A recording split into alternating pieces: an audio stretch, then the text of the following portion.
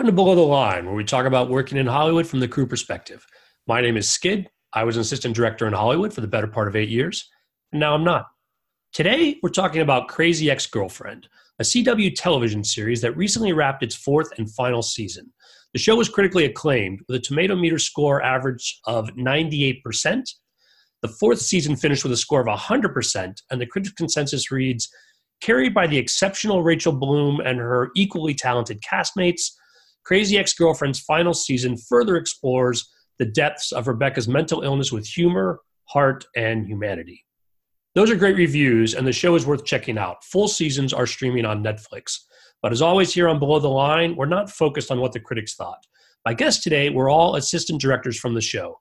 First up, Katie Carroll, one of the first ADs. Katie, welcome to Below the Line. Thanks, Skid. Happy to be here. Katie, you and I first worked together on the Hugh Jackman, John Travolta movie Swordfish back in 2001. Yes, we did. And, looking over IMDb, it looks like you haven't taken a day off since. Definitely feels like I haven't, that's for sure. Now, Katie, on Crazy Ex, you were the key second AD first season, and then firsted seasons 2 through 4. Yes. That's a lot of first and seconds to be thrown. That's the problem with. I started out as the key second, and then when we were picked up season 2, I got a call to come in, and they gave me the bump up to first AD. Now, with the wrap of the show, what are you working on now? I am currently about an hour outside of Boston working on a TV show called Defending Jacob, which will be for Apple TV. So I have no idea when it comes out, whenever they decide. Oh, wow. Okay. Well, we'll keep an eye out for it. Yeah. Thanks, Katie. Glad you're here. Next, we're joined by Lexi Caldwell, the key second AD from the show. Lexi, welcome. Thank you very much. Now, Lexi, you were also on the show for the run. You were the second or additional second for the first season. I'm not quite sure your credits went back and forth, but then you presumably became the key second when Katie became first. Is that correct? I think so. Yes.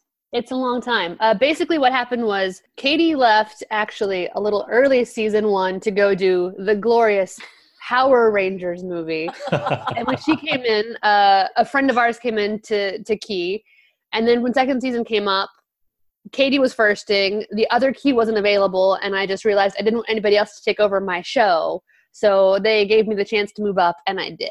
Oh, okay. And so with the show out, what are you working on now? Being a mom at this exact moment. I have a 2-month-old as of yesterday.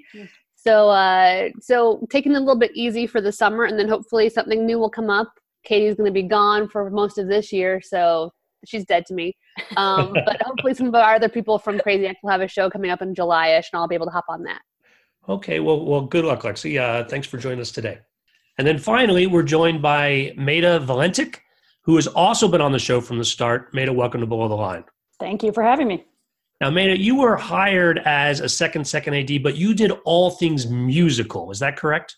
That's correct. I was an office prepping second assistant director, which is a position they brought over from the television show Glee because of the music and dance elements of the show. To try and put it on any of the other staff would have been a big burden and not realistic. So they hired me to manage everything associated with music and dance, and then I would help the first ADs prep the show in any other ways that they may need. Now, I want to dive a little deeper into that. On a show with 2 or more musical numbers every episode, that's a huge chunk of the work that's going to be done. But let's take a step back first and set some context. 1-hour dramedy, multiple musical numbers. Let's talk a little bit about how your shooting schedules were put together. Well, they were 7-day episodes, which is a little less than standard. Most networks will do an 8-day episode for an hour-long show. We did 7. So that was even a tighter squeeze. CW shows tend to not have as big a budget. So we also managed to do ours for probably a lot less than most other shows. We were actually kind of proud of being like the underdog with the great ratings, of being literally the lowest rated show on network TV. But as I always say, someone's got to be the lowest. But we were the little show that could. So Katie, let's spend a moment on that. We're not terribly concerned about what the critics think, but certainly being the lowest rated show on network television, as you said, I mean, obviously the crew was aware. Yeah, but at the same time, the crew gets paid the same regardless of the ratings. The only time it starts to matter is if the ratings are enough to get us canceled. But Netflix brought the show a whole new audience. So as long as we were renewed, my rate doesn't change. If I'm the lowest rated show, the highest rated show, I get paid the same. So it's kind of, besides working on a show with a bunch of really, really awesome people, we really enjoyed the crew. It was nice to work on a show that really got hailed by the critics, and it's something we could be proud of. We knew that the CW wasn't going to cancel us because yes, we won their first Golden Globe. Rachel Bloom won the first Golden Globe for the network. We won Emmys for the network. We got written up in the New York Times. They couldn't buy that. That was an intangible that kept us on the air. And the head of the CW, Mark Pedowitz, would say that to anybody who asked. So it was really comforting. Mm-hmm. And on a side note, we may have a very small audience, but they are just the most rabid fan base you could possibly imagine. So the 10 of them that watched with their whole hearts and would have done something dreadful if we'd been canceled before time. Well, while we're on the topic, so Crazy Ex-Girlfriend went out on its own terms. It was announced early that the fourth season was going to be the last. Mm-hmm. It's basically the arc of the character. Had they planned from the beginning for 4 seasons, or did that sort of develop as, I don't know, the ratings and the circumstances? As we understand it, they'd always planned for 4 seasons. They've always said, like, this is the theme for each season. Throughout the years, we've had different lengths of season, which they weren't necessarily planning for that sort of arc, but the ideas behind each season they very much had in place. I was going to say the issue of characters coming in and out kind of played with that theme a little bit. They had to adjust to that, but they definitely knew where they wanted Rebecca to be at all times.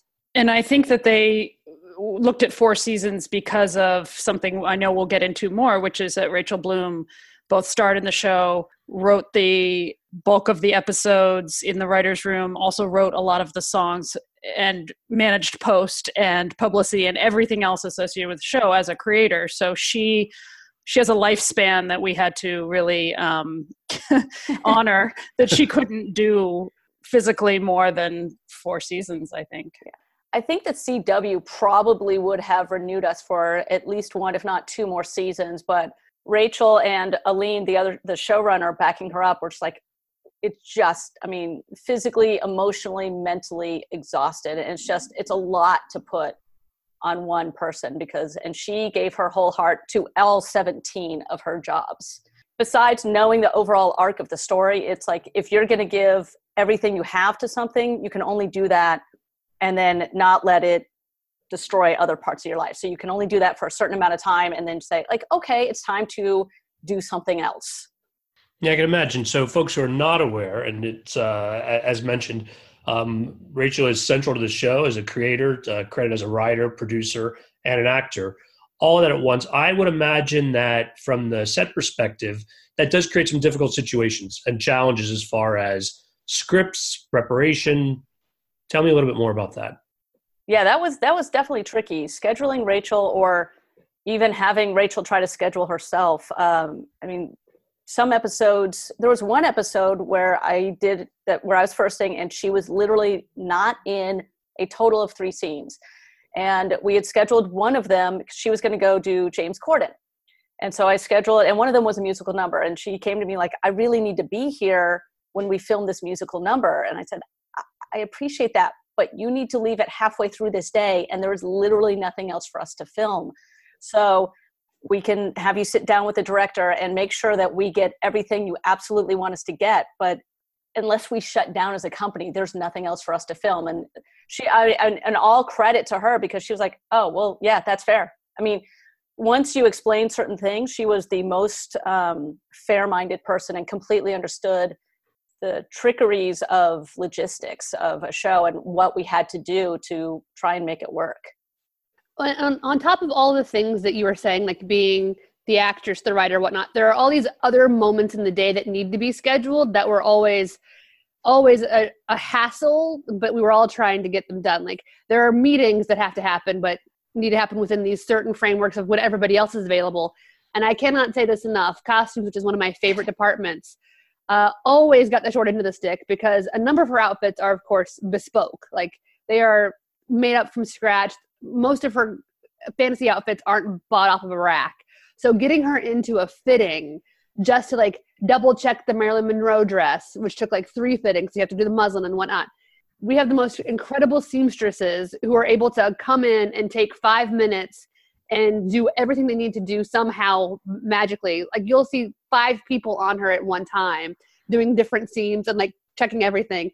And then she'll change back into her costume for a shooting and go back because she'll have to do it in a setup. Like during the turnaround, that's always going to be either Rachel in the bathroom, which, you know, we basically have to schedule for her almost, or a fitting, or a quick run to do an ADR line because she literally can't leave the lot to go to the ADR studio. Like there are the capital letter things she has to do, and then there are the millions of little things. So literally once she comes to work in the morning, which sometimes she comes in before her call as an actor to do producer things until she is exhausted at night, every minute's got something in there, which is also why I'm really glad that her husband occasionally works on our show so that she can see him, because otherwise it's a stranger. In the meat of a TV season, you're doing 3 big things at once. You're shooting the current episode, you're prepping the next episode, and post-production is finishing the episodes previous. And 3 is even just a low number. It's actually post-production is finishing any given number, and the writers are writing ahead any given number. So there's any amount of things that need attention from our producers. And when your lead producer is also in front of the camera for 12 to 15 hours a day, it can get very challenging. Well, the way you guys have described it, I'm surprised the show made it through its first season, much less went on for all 4.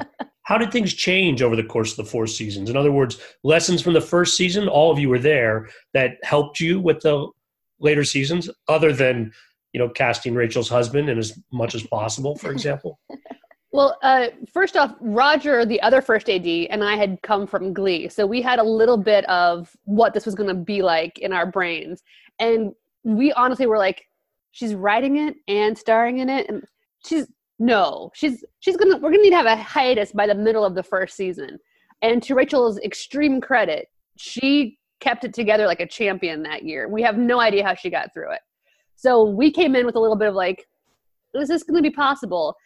And they had told us from the very beginning there would only be 2 musical numbers per episode, which if you've seen season 1, you know very quickly. Lies, utter lies. Yes. So that changed just from pre-production into production, and they've gone up and down. They have managed to pull it back for some episodes where there are only 2 musical numbers, but as one of our more recent episodes shows, Maida, how many numbers were in the theater episode? 7. Oh, God. And that was my episode, and it was the same director. We flashed back to episode 302, and he and we did 6 musical numbers. And also in that one, we ended up having to do that episode in 6.5 days. So he and I constantly joked, like, we should not have done 6 musical numbers in 6.5 days, because that just means that they think they can hand us 7 musical numbers. So here you go. We're like, oh, come on. Just because I did it doesn't mean I had to, you know. Oh, the lessons we learned, I think, from the first season is we started to build in hiatuses in the shows, usually 1 week. We ended up using a lot of Saturdays, which I don't know if it's a lesson or a curse, but we ended up filming on a lot of Saturdays. I think the writers developed a really solid way to incorporate the rest of the cast into their own storylines that didn't have Rebecca in them, so that we could give her some time to do other things, because the rest of the cast was fabulous and they could handle all that the writers gave them. So we would do musical numbers and storylines without Rebecca as the main character in them. Absolutely. I think they already knew the supporting cast was fantastic. I think they wanted the first season to really figure out exactly where their characters were going to go, and okay, let's play to this strength, let's play to that strength. So they started to do that towards the end of season 1, but season 2, they really gave every single supporting cast member their own storyline, which also helped us logistically, but let the support cast really shine. So tell me a little more about scheduling with musical numbers. Are there certain days of the 7-day schedule that are dedicated to the musical numbers, or you just planning them based on locations like you would any other shoot schedule? It seems like a challenge that actually I'm personally not familiar with. Yeah, I mean, yes to all of the above. first off, you just don't get as much time as you would want for a musical number. I mean, it's kind of like a giant stunt sequence, frankly. You're like, well, we should spend all day on this. Well, no, we have half a day to spend on it. Some of it, if it's location based, is going to be, well, we get this location on this day, so we better have the other elements ready by this time. If it's a stage space, more often than not, we tried to put it at the very end of the schedule. If it's specifically a costume, they needed time to build. Our choreographer, Kat, who is fantastic, needed time to not just conceptualize whatever dance number there was, but create it, rehearse it, and Maida can speak to this about, and just make sure everyone had enough time to do everything they needed for the dance number. Yeah, the rule of thumb was to put the dance numbers towards the end of the schedule for all the departments. The songwriting team may or may not have finalized the song. Choreography, if it's a dance-heavy number, needed a lot of time.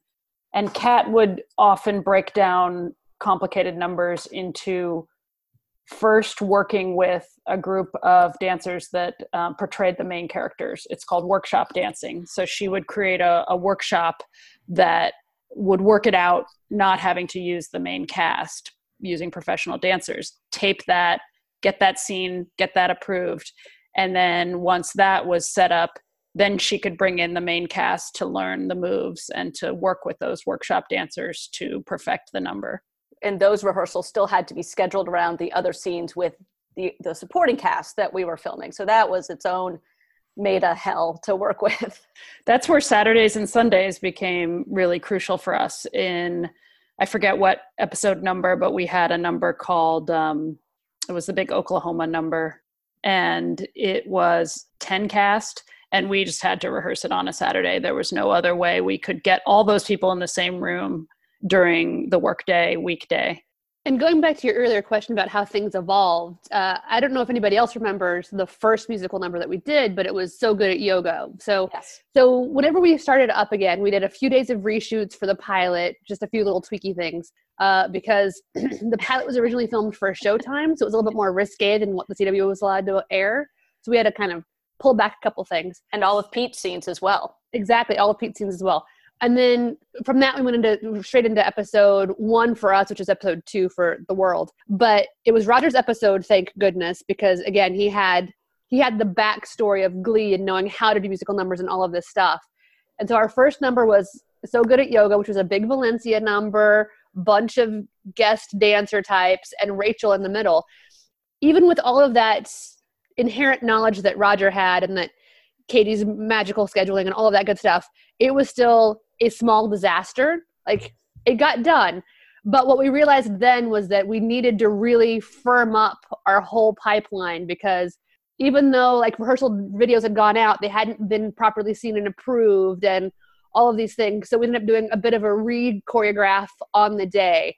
So I just want to make sure that everybody understands that even with the best of intentions, the best thoughts, all of the scheduling that we can do and pregame all of this stuff, we still have the need to kind of adjust things on the fly. And that's something we've done over and over again, because like anything else, it's a work in progress. Right. Always continually trying to streamline and revamp our process so that we can edit out all of these small hiccups. We definitely have had a couple of numbers where we've had to choreograph them a few times because we keep getting these notes on them, which I'm sure Maida can talk to. Generalize About Men was particularly tricky to get worked out, and it's one of, I think, our fans' favorite numbers, quite frankly. It's in the live show that hopefully you will all have seen by this point. But that one was definitely one of the ones where that was season 3, I want to say, so well into our process, well into how we know how things need to work. That one we had to choreograph, and Kat and the ladies were very good sports about getting pulled into rehearsals and little workshops between setups while they were all still filming. Like, it's just always a work in progress. The way Maida described everything we had to do for Oklahoma, it was like, that was season 4, but it was literally 4 seasons of learning between the yoga number and the Oklahoma number. the learning process, it wasn't just, learning on season 1. It was a 4-season. It was learning, we should storyboard this. We should have a specific meeting just about the dance numbers. And sometimes we had to have those at lunch because Rachel was the showrunner for dance numbers. Aline was the showrunner for the rest of the show. So we had to schedule specific meetings about the dance numbers. We storyboarded besides the costume fittings and rehearsals, and then pre-rehearsals and follow-up rehearsals. So yeah, it was a 4-season learning process. Season 1 yoga took 9 hours to film. If we'd done yoga season 4, it would have been about 5 hours to film. Yeah, I think I 100% agree. That's right. And that Oklahoma number we're referring to is in episode 405, the 5th episode of the season, and it's called The Group Mind Has Decided You're in Love. Looking at my records. Yeah, and we put into place new procedures every season to help us. Season 4, we really tightened up the way the cast asked to be rehearsed. They really didn't want us to be trying to rehearse in the middle of the workday while they were in another scene shooting something totally different. They didn't want to be pulled into the dance room and get into a totally new headspace, get sweaty, and rehearse a number that was maybe filming in 1 to 2 days from then. So we really tightened up the way we rehearsed with them and gave them their own discrete rehearsal time separate from when they were filming other scenes. Because it's really hard to switch back and forth when you're trying to perform. And I will say makeup, hair, and costumes also appreciated that we stopped making them get sweaty in the middle of a scene. That made their lives much easier. And actually, the first ADs did as well. Like, okay, camera's ready. Now come to 10-minute touch-up because they've been sweating for 10 minutes. So once we figured that part out and figured out how to streamline that, it helps everything. And we're like, oh, well, yeah, this is why it would help, because it helps every department. So yes, we'll keep doing this. And so, Maida, you're coordinating behind the scenes. How much in advance are you getting the scripts that you actually know what you're trying to do?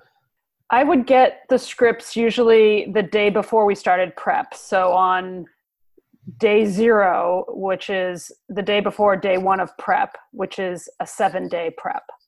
So we would get them, and they would either have the number already in it, scripted out, and I could see what elements were needed and what people were needed, or sometimes it would say TBD. And those 3 letters struck fear in my heart. But well, most of the time, our executive producer, Sarah Kaplan, who managed all of the logistical and financial elements of the show, would already know something about what was coming and could tell us to start working on a given element or start, looking at a Saturday because we're going to have a big number and we better reserve all these folks for that day. So she would give us a heads up for longer range issues. But for the most part, on day 1 of prep is when we hit the ground running, trying to get everything ready for production in 7 days. And I would also work with the first AD who was just about to shoot an episode and work on when Rachel had free time during then and say, okay, I'd like to schedule our dance meeting for this time. And then I'd go to Lexi and I'd say, I'm going to try and schedule our dance meeting during this time. Let's really preserve that time, even though the shooting company gets precedent over almost anything. But sometimes they were so wonderful. They would think about changing the schedule for some reason, and we'd say, but we have a dance meeting scheduled. And they'd go, oh, well, then we can't change the schedule at all, simply because the people involved in those dance meetings were so tough to schedule that once we got a time that worked for everybody, we kept it. And I will say, sometimes when it looked like there was a nice little chunk of time in the middle, it's a total lie, because that will be a time that's actually scheduled for a massive makeup and hair changeover for a musical number. So for seasons 1 and 2, Rachel had an assistant who was fantastic and very on top of things and kept Rachel's whole world running. She's now a director. Her name is Bola Ogun. She's amazing. Mm-hmm. But she'd be like, hey, I see that there's this whole strip right here that Rachel's got free. I'd like to do a meeting right there. And I'm like, you'll see that the next strip is her in a turkey costume singing to Amy Hill. So no. Because makeup and hair changes for a musical number are legitimately somewhere between 2 and 3 hours long. It's a matter of getting out of the regular outfits, completely cleaning off, putting on whatever's new. If you're lucky, there's a wig and not a prosthetic, and it'll be somewhat fast, but that almost never happens. You would think it would be something very simple, but makeup and hair are very subtle and complex arts that take a large amount of time. And once that's done, they have to go into the costumes and like sometimes be sewn into the costumes. It's a lesson I learned the hard way on Glee. It's like whenever you think it's done, it still could have as much as an hour left. And if there's body makeup, just forget about it. Well, you reference again, we've talked about a little bit earlier, that the costumes are often song specific, not in any way related to what they're wearing. They're fantastical costumes as well to sort of create the set pieces. It's as complicated as the sets themselves in some cases, like how you would pull all that together. Oh, yes. I think one of our greatest fantasy costumes, and this is perhaps controversial, is the season 1, the Nicki Minaj, I Give Good Parent number. It's the most ridiculous and out there thing. She's wearing a turkey bustier. She's got sexy pilgrim backup dancers. Amy Hill's dressed like a rapper, like she's got like a grill. So it was not simple. A number of the fantasies are like that. Like the Marilyn Monroe Colonels. Love Colonels was a really big deal. The very first day of shooting of season 2, we actually were all the way out the Salt Flats, which was at least an hour and a half drive away. It was, outside. It's a whole big thing. We had a very limited amount of time because we wanted to shoot very specifically at sunset. And Rachel's in 2 very specific looks. One is the cactus, the sexy cactus, which is one of my favorite costumes, and it was freaking hysterical. However, she is essentially in head to toe in a onesie. Only her face is being revealed through this giant cactus hole that is a costume. So her hair is totally pulled back and covered and pulled, etc. And then she has to go into this flowing gown with long hair. Well, not totally long hair, but her regular hair. So it was a full hour and a half, 2 hour at least hair and makeup change to try and get it at sunset at just the right time. And the way I had originally thought, I'm like, okay, let's start with the trickier hair and makeup and the long flowy, and then we'll go into the sexy cactus because then her hair can just be pinned back and that'll save the changeover time by an hour.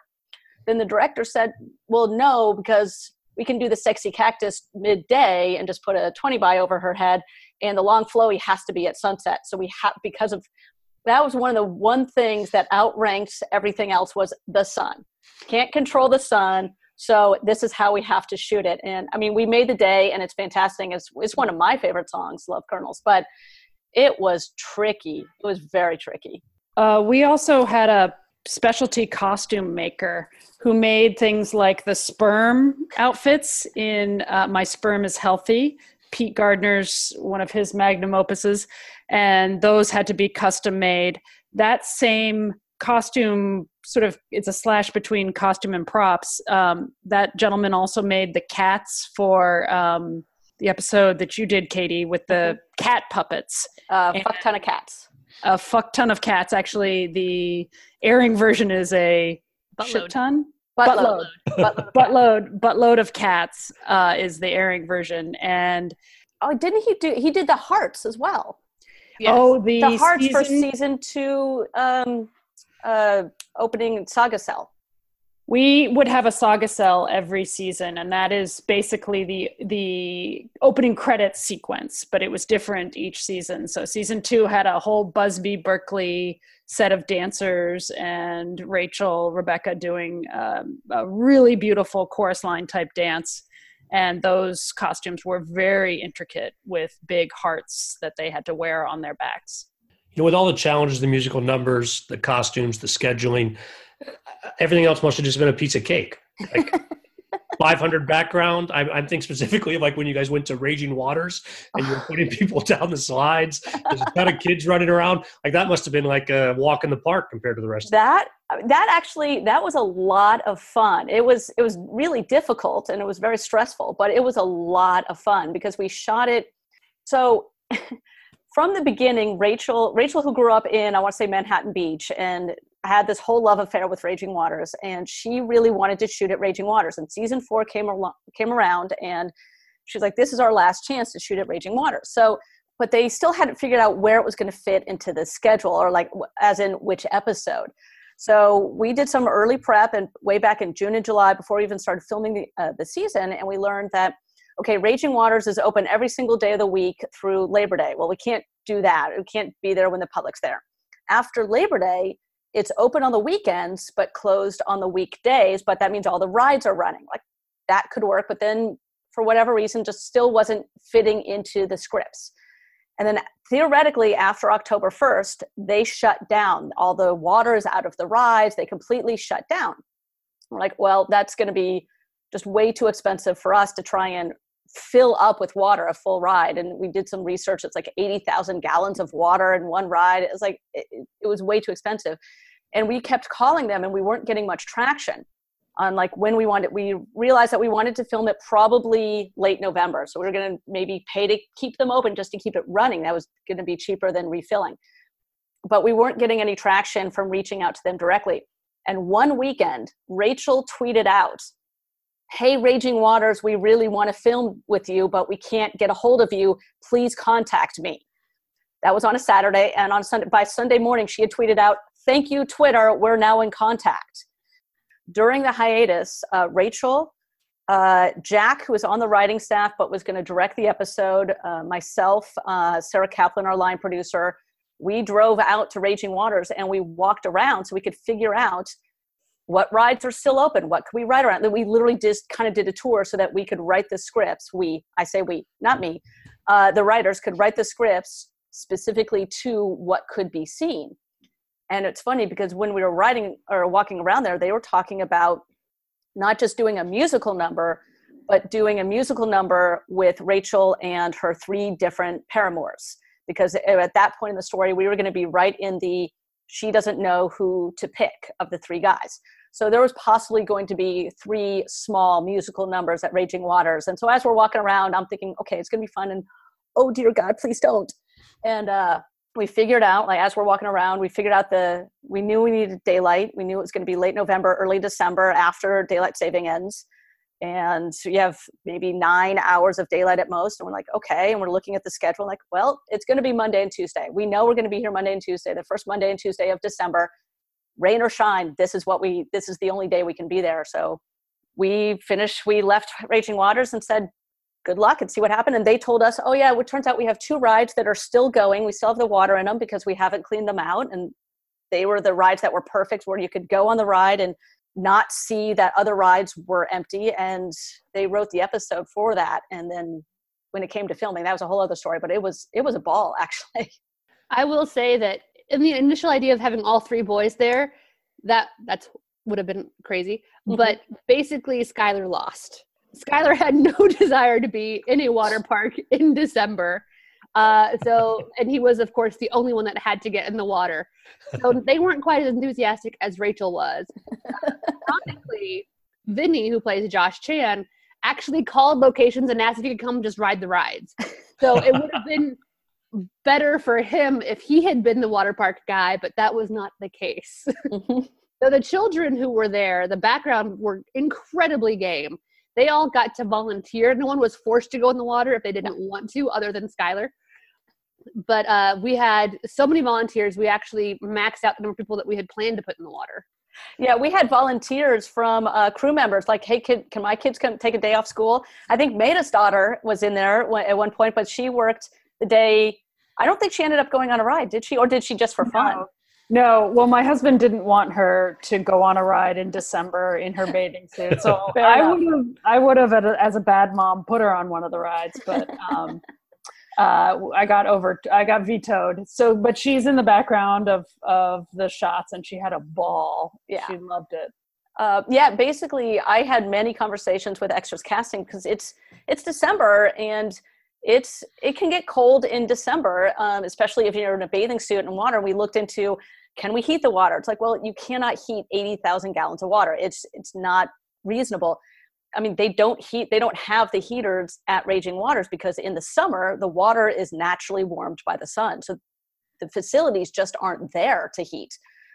So we first like, okay, no, we can't heat the water. And so I finally was I had a long conversation with Extras Cast, like, okay, first off, I'm never going to make anyone go in the water who doesn't want to go in the water.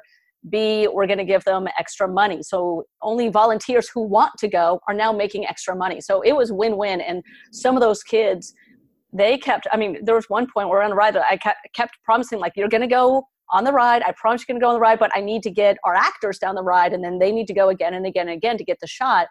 After that, then you can go on the ride. Can we go now? I swear I will let you go in a minute. Hang tight. So yeah, it was fun, but it was crazy. And just to give Rob Swanson an absolute shout out, he's our extras casting guy, and he is tremendous. He fantastic. Does so much work for us trying to get kids who are not in school on any given day when we have children who are school age.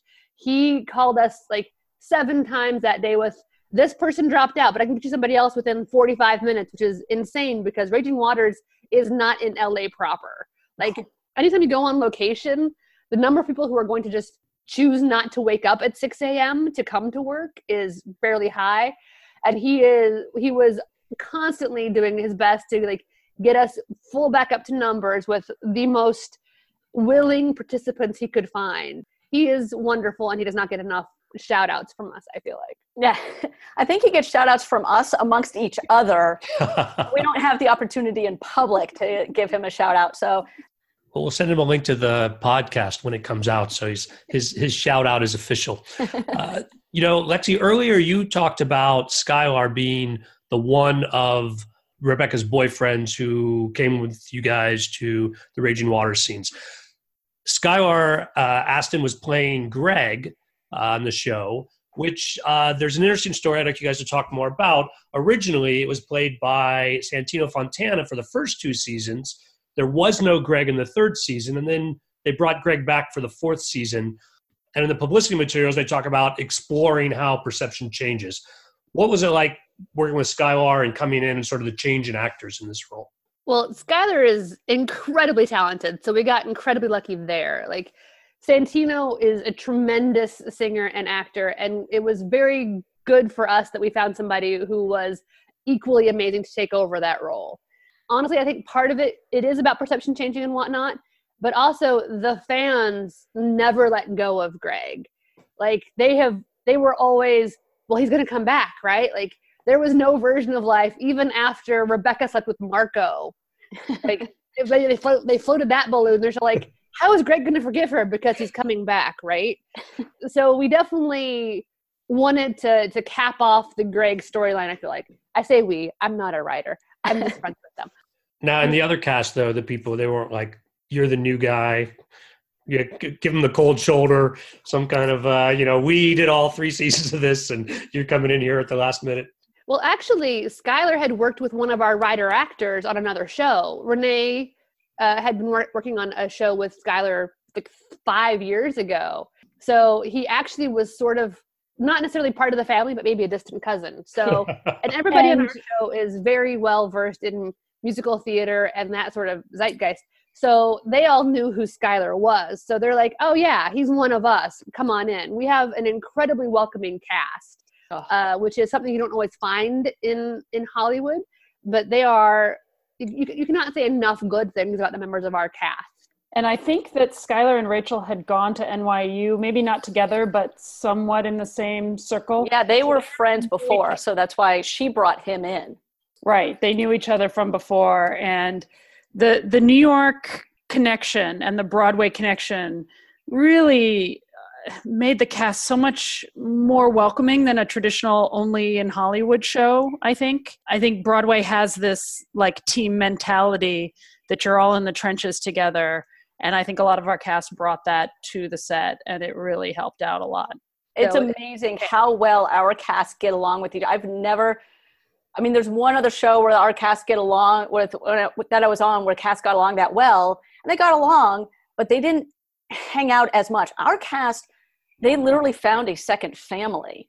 Michael, who plays Tim, would babysit Donna Lynn's son. Right. or not even just babysit. They, like Donna Lynn would say, we're going to go trick-or-treating. He said, I want to come too. So they went out trick-or-treat. They hang out. And now that the show's over, but if you follow anyone on social media, any of the cast on social media, the other cast members are with them all the time. They found a new family. And so, yeah, when Skylar came in, it was like, oh yeah, welcome to the family.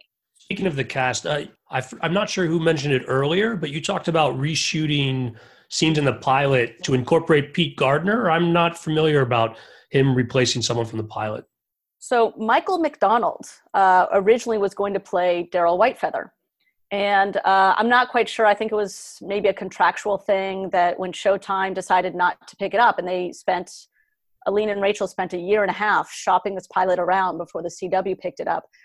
In that time, I think he became not available. I'm not 100% sure because that all happened before we joined the show.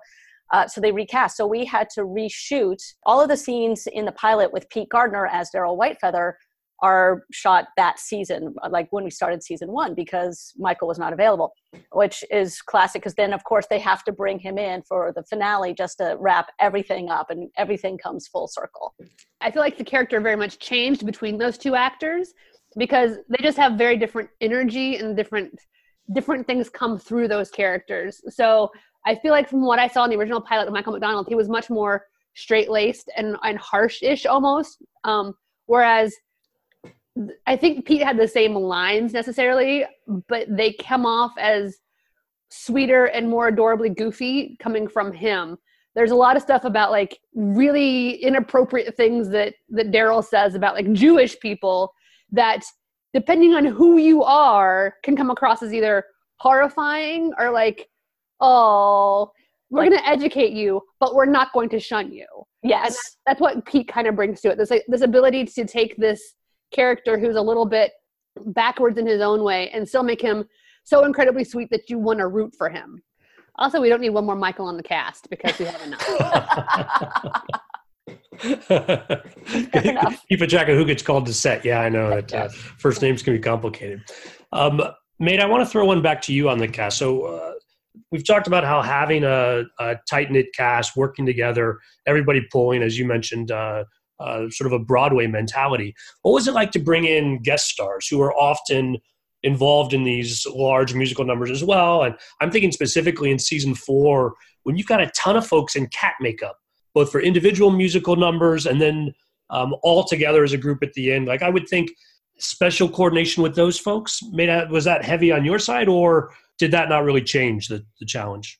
That was heavy on my side because those people had such intense musical numbers, both the songs and then their look, that look of getting them into the cat costume and makeup and hair. So I spent a lot of time with those 4 guest stars. And what was really great and what the writers and producers did so well was they brought in fans of the show who just happened to be famous actors. So each one of those people were over the moon to be on our show. And that goes a long, long, long way to making a happy environment. So they're excited. We're excited. We don't sugarcoat that it's going to be tough to be sitting there for 3 hours getting into this cat look, but they all agreed to do it and then did it with smiles on.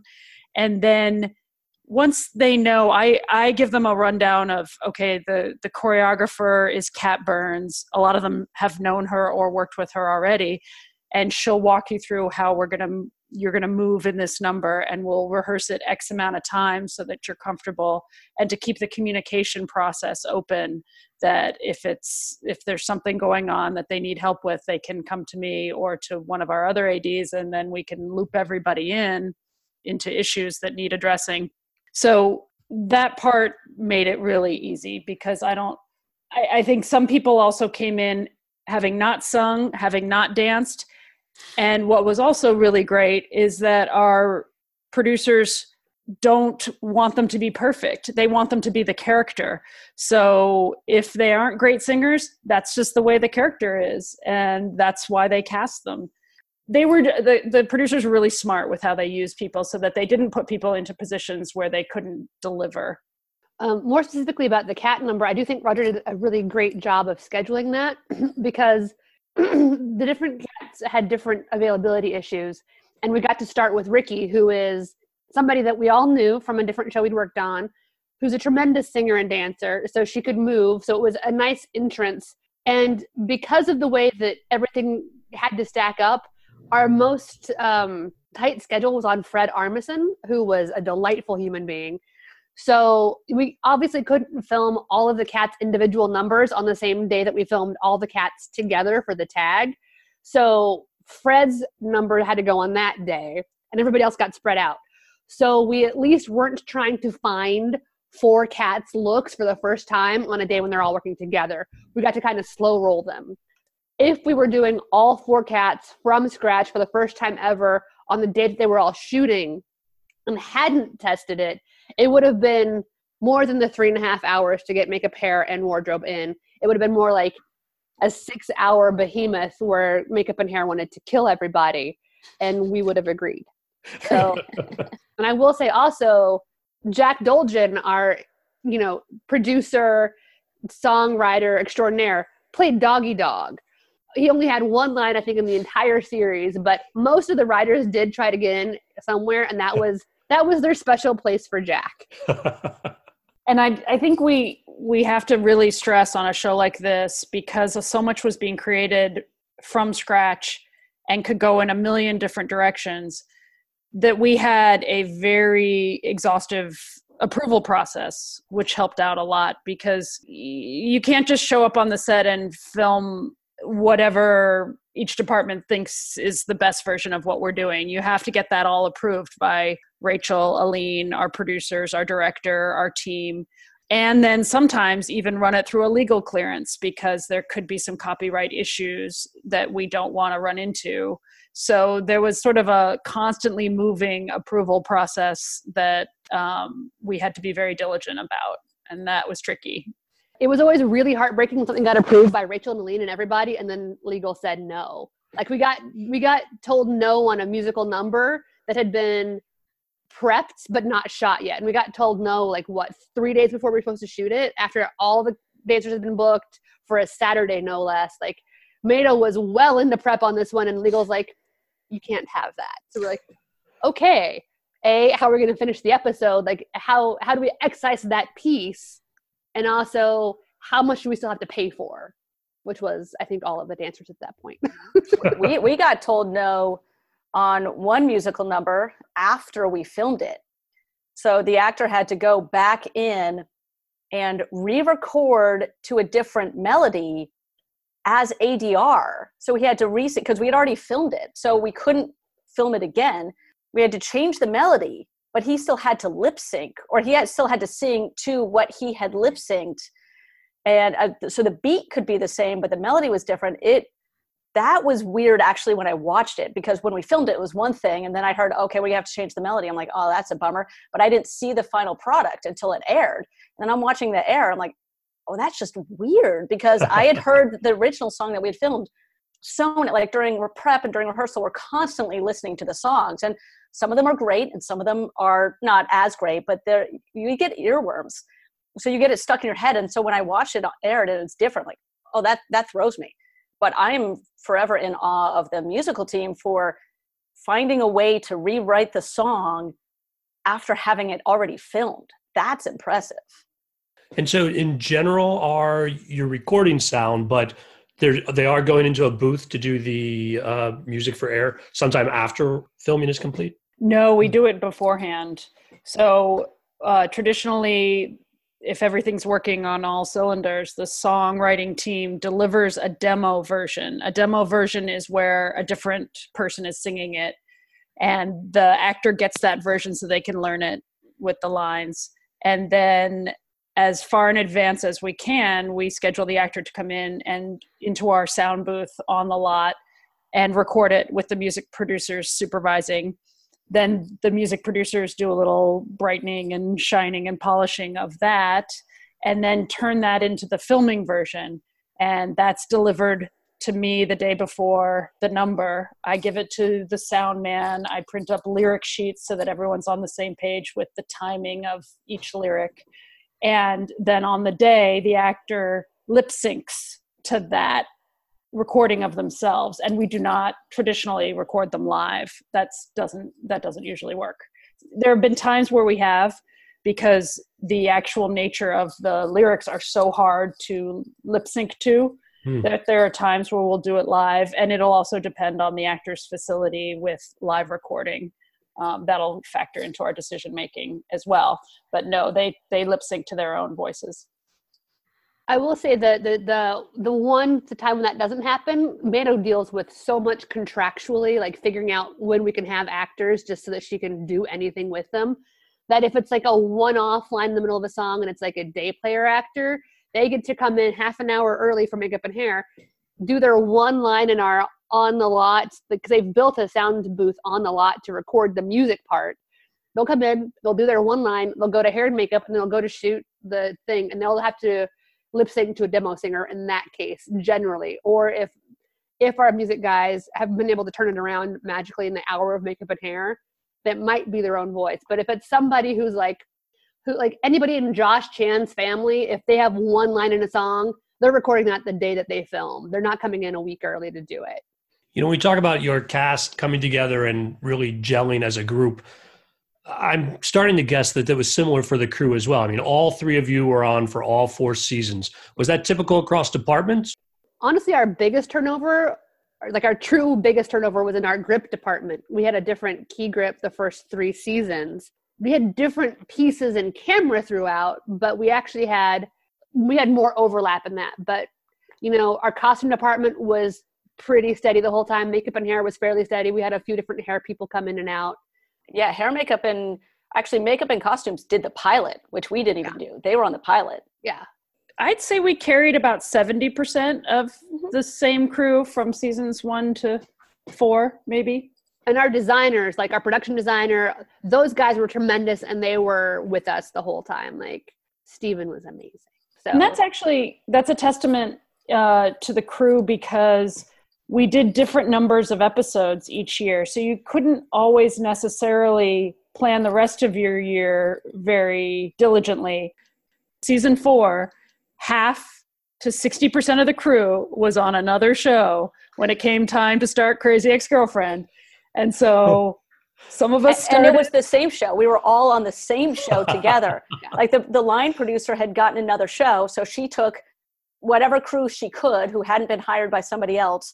So it was a lot of us, and that show ended up going long. So there was that first couple of episodes of season 4, it was a little bit of mix and match. We were supposed to have a week off between ending one and prepping the other one, and it ended up being just a complete and total overlap. But just to pile on to Katie's point, and to your question, you saying if we're a family or not, there are people on this show who've been working with Sarah Kaplan since before this show started. Mm-hmm. Katie worked with her years and years ago. A large number of the designers and the office staff worked with her for years.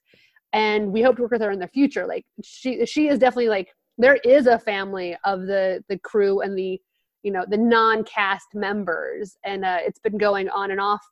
I've been working with Katie for 10 years, like I was saying, Katie and Maida. I worked with our other first AD on this first season on my first show as a PA in LA. Like, it's very much a group of people who respect each other and enjoy each other's company and would willingly work together again over and over and over. Mm-hmm. Well, tell me a little about being on set. How did you guys release some of the stress around a show that does have this many moving elements and just basic day-to-day challenges, even when things are going well? I would say the biggest thing that our show does, and it's all down to props, is a thing called the Toad of Shame. The Toad!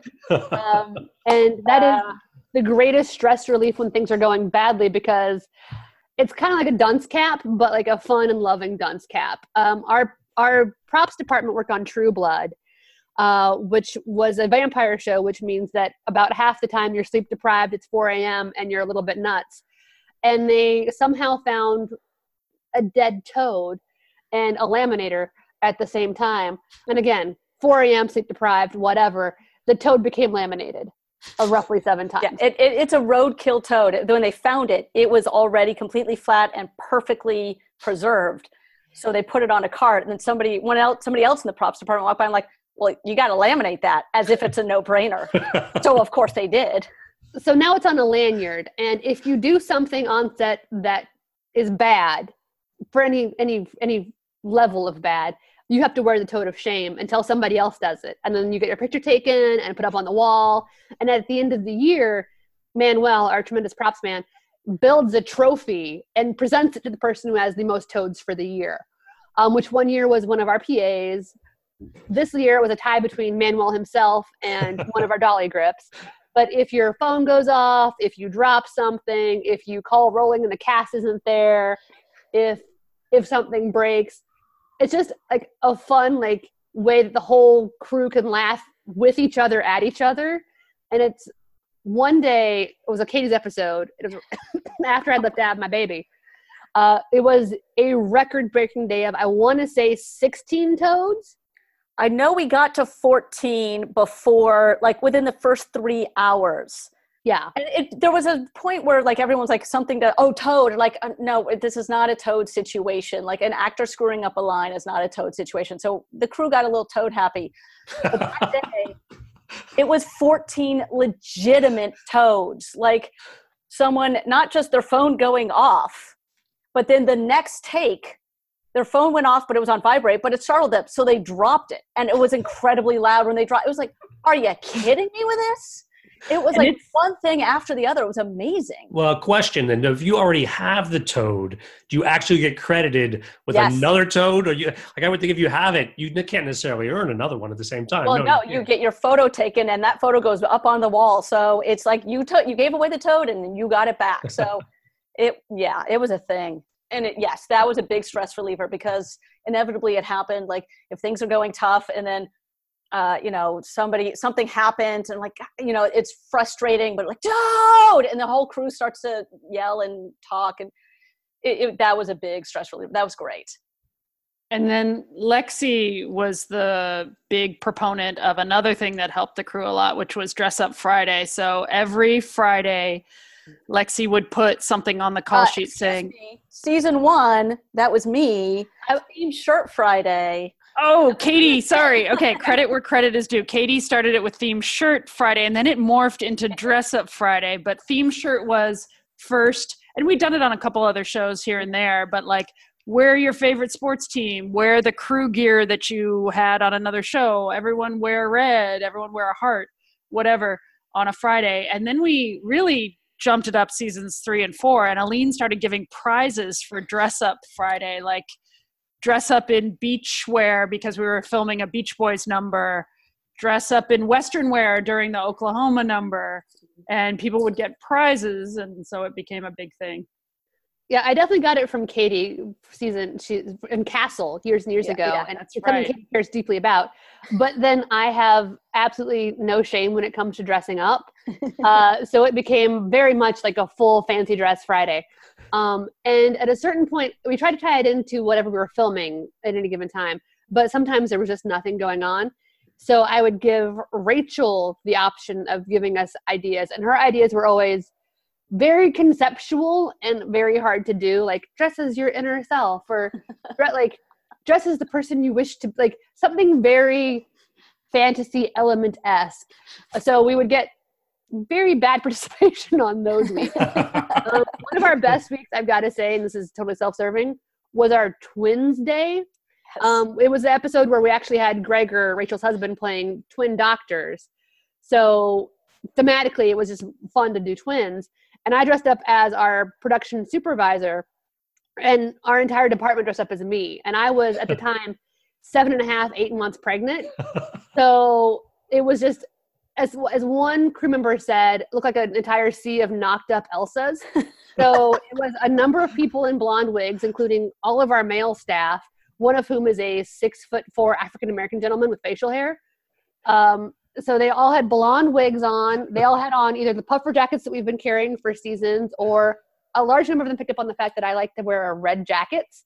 And then just tremendous different versions of sportswear that was their bellies. So like half deflated beach balls and basketballs and whatnot.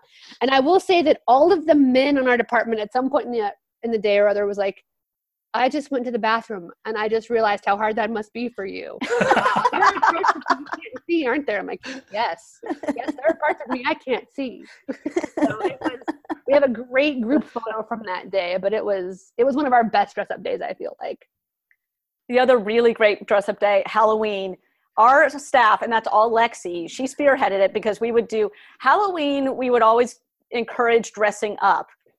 And I think season 1 and season 2, we just dressed up. And then Lexi spearheaded, we're going to do a group costume. Was that season 3 and 4? Yeah. So yeah, seasons 3 and 4, we did the group costume. So like, I think it was like right around Labor Day, Lexi would start, okay, what are we going to be? She would start the group email. Let's do this. Let's do these are some ideas. There are 6 of us. There are 9 of us. These are how many men, how many women? And we would like start the conversation. And if it ever lagged after a week, if Lexi had 5 minutes, like, we need to talk about this some more. And what are we going to do? Season 3, we were Game of Thrones characters, and season 4, we were Ghostbusters characters.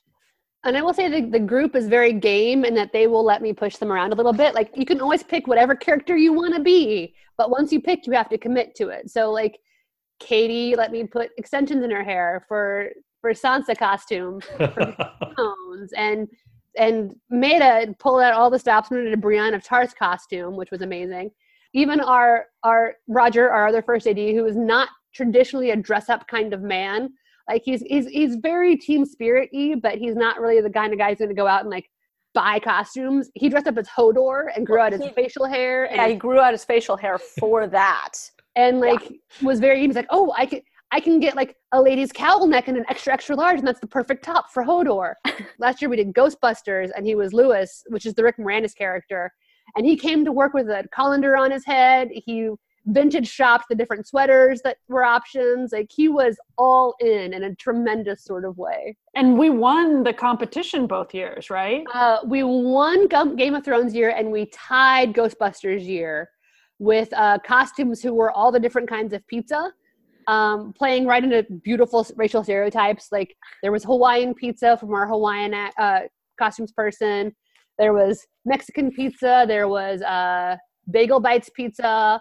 Like, there were all the different kinds of pizza. And it wasn't just pizza. They had a giant banner that said second meal. Yes.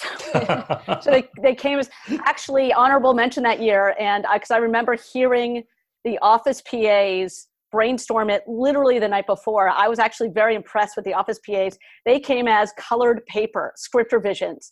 And then they would, each person, I think there were, between the entire office staff, there were upwards of 6 of them, and they committed. And it was a last minute idea. I was like, well done. So I think, and like all the different groups, once they realized other groups were joining in, they didn't want to be left out. And it became like this whole, like, departments within themselves really got along with each other in a really great way. I will say that there was very strong showing from the assistants in the writers building, both season 3 and season 4. Season 3, they were all the Anne Hathaways. Yes. So they were like, Alden, our male, I think PA at the time, was Les Miserables, Anne Hathaway. Aline's assistant was Alice in Wonderland, Anne Hathaway. The PA / writer who became a staff writer season 4 was the Devil Wears Prada, Anne Hathaway. And she brought that up to Aline, who wrote Devil Wears Prada, before Halloween date. And Aline was like, do you have this cerulean sweater? And she's like, oh. I'm like, what do you mean, oh? The costume that is called out in the movie. You have to have that sweater. And to her credit, she found it. Last year, the assistants were the Breakfast Club. And they committed hardcore and looked amazing, but they did not win anything. Yeah, we had a lot of fun with each other. And I mean, the other part of it was just Channel 1. Everyone on Channel 1, which was us and props and costumes and The Office occasionally. Just, we had fun with each other. And then, you know, we joke when we could. And then it was like, okay, guys, actually, hang on, everyone shut up because we actually got to work for a second. But we had a lot of fun, just even if we weren't hanging out together, just on Channel 1, which for me is everything. I will say I've worked on shows before where you don't have fun on Channel 1 and you don't generally get to have fun and chat and joke around on set. And there's people who will say that that's, you know, a professional work environment and whatnot. But I will say that we've worked together anywhere from, on a really easy day, 13 hours to like 16 hours. And I feel like it's incredibly important to be able to have fun on Channel 1 because you spend more time at work with us than you do with your family. And so you have to have the kind of fun and relationship you would have with people that you would choose to hang out with, because these are your awake hours. And if you're not feeling like this is part of where you want to be, then it becomes a tremendous slog and you get all the burnt out crew members. So, and unlike any other, I mean, an office job, like, oh, I don't like my coworkers, but you can close your door. Or if you're in a cubicle, you still just kind of work. Our job is communicating with other people. Our job is standing next to all day long, all these different people and talking to them all day long. So half the other jobs in the world, like, okay, you can close your door, you can have, it's like, I don't like him, but I can just do my job and then I go home. It's like, we don't have that luxury. We have to get along with everyone. So you might as well get along with them because you're going to talk to them, whether you like them or not. So I'd rather talk to people I like. You guys were a tight-knit group of folks. So what are your thoughts now about wrapping the series? It's sad. I mean, the big live show I couldn't be at because I was out of town on my next job. And I was texting everybody and following on Instagram and Twitter. I texted the cast like, hey, break legs. And they texted back, we love you, and a photo. And I'm so bummed to miss it because I think it's one of my favorite work experiences ever. Every single show has some really cool thing about it every single show you work on has some really cool thing about it. But this one, there's not one thing you can narrow down because 4 years were awesome. And I mean, yeah, there were downsides, but every job has a downside. That's why it's a job. Otherwise it'd be a hobby.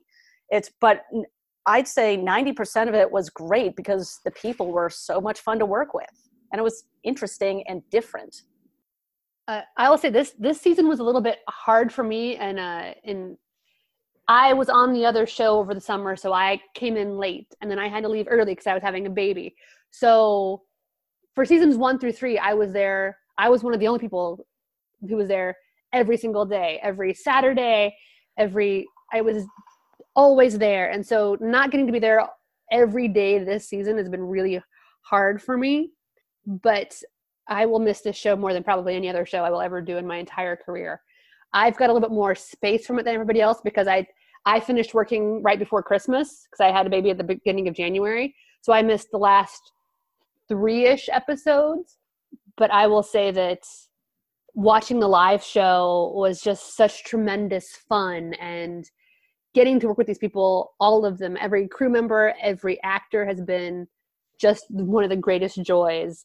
Yeah, it hasn't sunk in yet that it's over to me. I'm still in some level of denial. I mean, I haven't gone on to something full-time yet, so I think I've had time to reflect, but I'm sort of refusing to accept that it's over. And, you know, our team was super tight, and I hope that we replicate that down the line somewhere with ourselves, and then bring that spirit to other jobs too. So that's the one thing that I loved. We know we went through something totally different in television. We weren't killing somebody at the beginning of every episode and then spending the rest of our time trying to figure out how a prostitute got murdered. You know, we were looking at stories about women and men, but mostly women, that really meant something and actually had some substance behind them. And we all felt that as a crew. You can't help but feel that when you're there for so long each day. So we were doing something, I don't know, groundbreaking, I guess is a lofty term, but also just really inspiring too, that we got to see this in a television show where you don't usually see this kind of stuff, and we got to experience it all together, and that it was nutty and weird and crazy. So if I see somebody associated with the show, we'll have that, oh yeah, that was a crazy show look, and hug to each other. And you don't always get that in this business. So I'll treasure that part. We have a tremendously diverse show, and what I love about that is that we have these characters who are all these different ethnicities, and we have this writing staff that's there to make it realistic. Like Renee is our Filipino tech, so that in season 1 we have I Give Good Parent, the Thanksgiving episode, and we have actual Filipino food that is appropriate. I just love that we have these diverse people and we get to acknowledge their stories without making it an exclamation point story. Like, this is not the Filipino episode. This is the episode about the people who happen to be Filipino. And I feel like that's not something that gets seen a lot on network television by any means. I don't even think Fresh Off the Boat was on air at the time. No, it wasn't. It's a show that's not specifically about ethnic people getting to have this scene that is completely not about white people. And that's just delightful. And I just wanted to say how happy I am to get to work on a show that has that kind of diversity. I don't know if I'll ever, I mean, Lexi's point is so well taken, and I also don't know if we'll ever have as many female directors as we saw come through Crazy Ex-Girlfriend. They were super committed to bringing on women to direct the show, and they did that every season. And sometimes it was people who hadn't otherwise directed before and were getting their first opportunity, which was fantastic. So they'll then work, in the industry at large. Aline, our show creator, got her first director credit with the season finale for season 2, I want to say, which was this huge episode. No, it was season 1. It was the wedding, right? Yeah, directed Josh Chan directed the finale of season 1 where they were on the car and making out on the car. Yeah, so Aline got her first director credit, and I think did every finale after that, pretty much, on our show. And when we would sometimes, Roger was our honorary woman on our team as first AD. Because by and large, the rest of the AD team was all women. The PA team, we had a couple of guys, but when we had a female director, sometimes we'd pose for a picture and there'd be 7 women in the DGA staff right there on set. And I don't know of other shows that have that. Or the fact that the top 4 positions are all women. The showrunner's a woman. The co-creator, Rachel, is a woman. The next highest ranking, arguably director, producer is Erin Ehrlich, another woman. Our line producer is a woman. You don't normally get a show where the top 4 positions are all women. It's very, very different. And it even extends over to the editorial staff. A lot of the assistant editors are women. And this year we finally got to give Kyla, who had been assistant seasons 1, 2, and 3, I believe, she stepped up to be a main editor on the show, which was fantastic and was a long time coming. But there is a diversity across the board that is great. I mean, season 1 we had a female camera operator, and then we did not have her back season 2. But by season 4, we had another female operator, which is also fairly rare. We didn't ever have a female DP, but we like the guys that we had. So, but we had, an African-American DP, and our gaffer was African-American. The whole crew was actually quite diverse. It was actually a very mixed up and not straightforward white crew, which was awesome. I have one other question to ask. In season 4, the conceit of the intro sequence is there's another Rebecca who says something different every time. In episode 9, she says, "I'm dating my uncle," and in a wide shot, the boom operator actually walks out of the shot. Is that your actual boom operator, or did you guys cast a background artist? No, that's our actual boom operator, and he and Rachel became very good friends, so he would often crack her up. So at some point, I think we had the actress say that, and Aaron, the boom op, kind of chuckled to himself, but quietly. And Rachel saw that. She's like, no, we got to go wider. We have to see him react to that and walk away. So that actually wasn't planned. It wasn't scripted. It was just something that happened at that moment. Suddenly the camera went wider and we're filming our boom guy on purpose. I will say that every Friday we try to do quotes of the week. Yeah. And some of the best things that I couldn't publish were things that Rachel would say to Aaron that would just be like, no, I can't put that on paper. It's amazing that we all had this great understanding that we were in a very special work environment that allowed us to swear, talk about bodily functions, talk about sexual acts, and everybody took it in the spirit that it was intended, which was great fun and hilarity. Rachel would lead the charge about farts and bodily functions, and then everybody else would pick up on it, and it would snowball from there. I mean, we had a song about penis. That was in the title. So the quotes we have from that week and that just production meeting were tremendous. And then there was the Tap That number where we had a giant sculpted butt. We have a great picture of our entire team draped across the ass that they built for this number, because it was quite big, and so we're all just hanging out on it and laughing. There is underwear painted on the ass so that there is not a bare ass on television. Now, it is painted on. The crack is still there, but you can't see actual crack because there's painted on underwear. The number of things that you say that would be questionable from an HR standpoint, but are 100% actually necessary in our show they were fairly vast. Well, we're really glad you guys could all come on the show today and share the behind-the-scenes stories of the show. It's available on Netflix for folks who haven't caught up. Well worth your time. Ladies, thanks for coming on the show. Thanks, Skid. Thanks for having us. Yeah, it was a lot of fun. And that's a wrap on Crazy Ex-Girlfriend. If you enjoyed the show, please consider rating us and leaving a comment on iTunes. It helps new listeners find the show. The 80s from today's show shared a lot of photos from behind the scenes, including the toad wall and the ass pic they talked about earlier. Those are available on our Facebook page at Podcast Below the Line. We're also on Twitter and Instagram, where you can find us at Pod Below the Line. If you've got feedback, send email to skid, S-K-I-D, at belowtheline1word.biz. That's B-I-Z. Thanks to Curtis Five for our music, and thanks to John Wan for our logo. The logo is available on t-shirts, mugs, and stickers at redbubble.com. Just search for Below the Line. And whether or not a t-shirt is for you, hope you'll join us again in 2 weeks.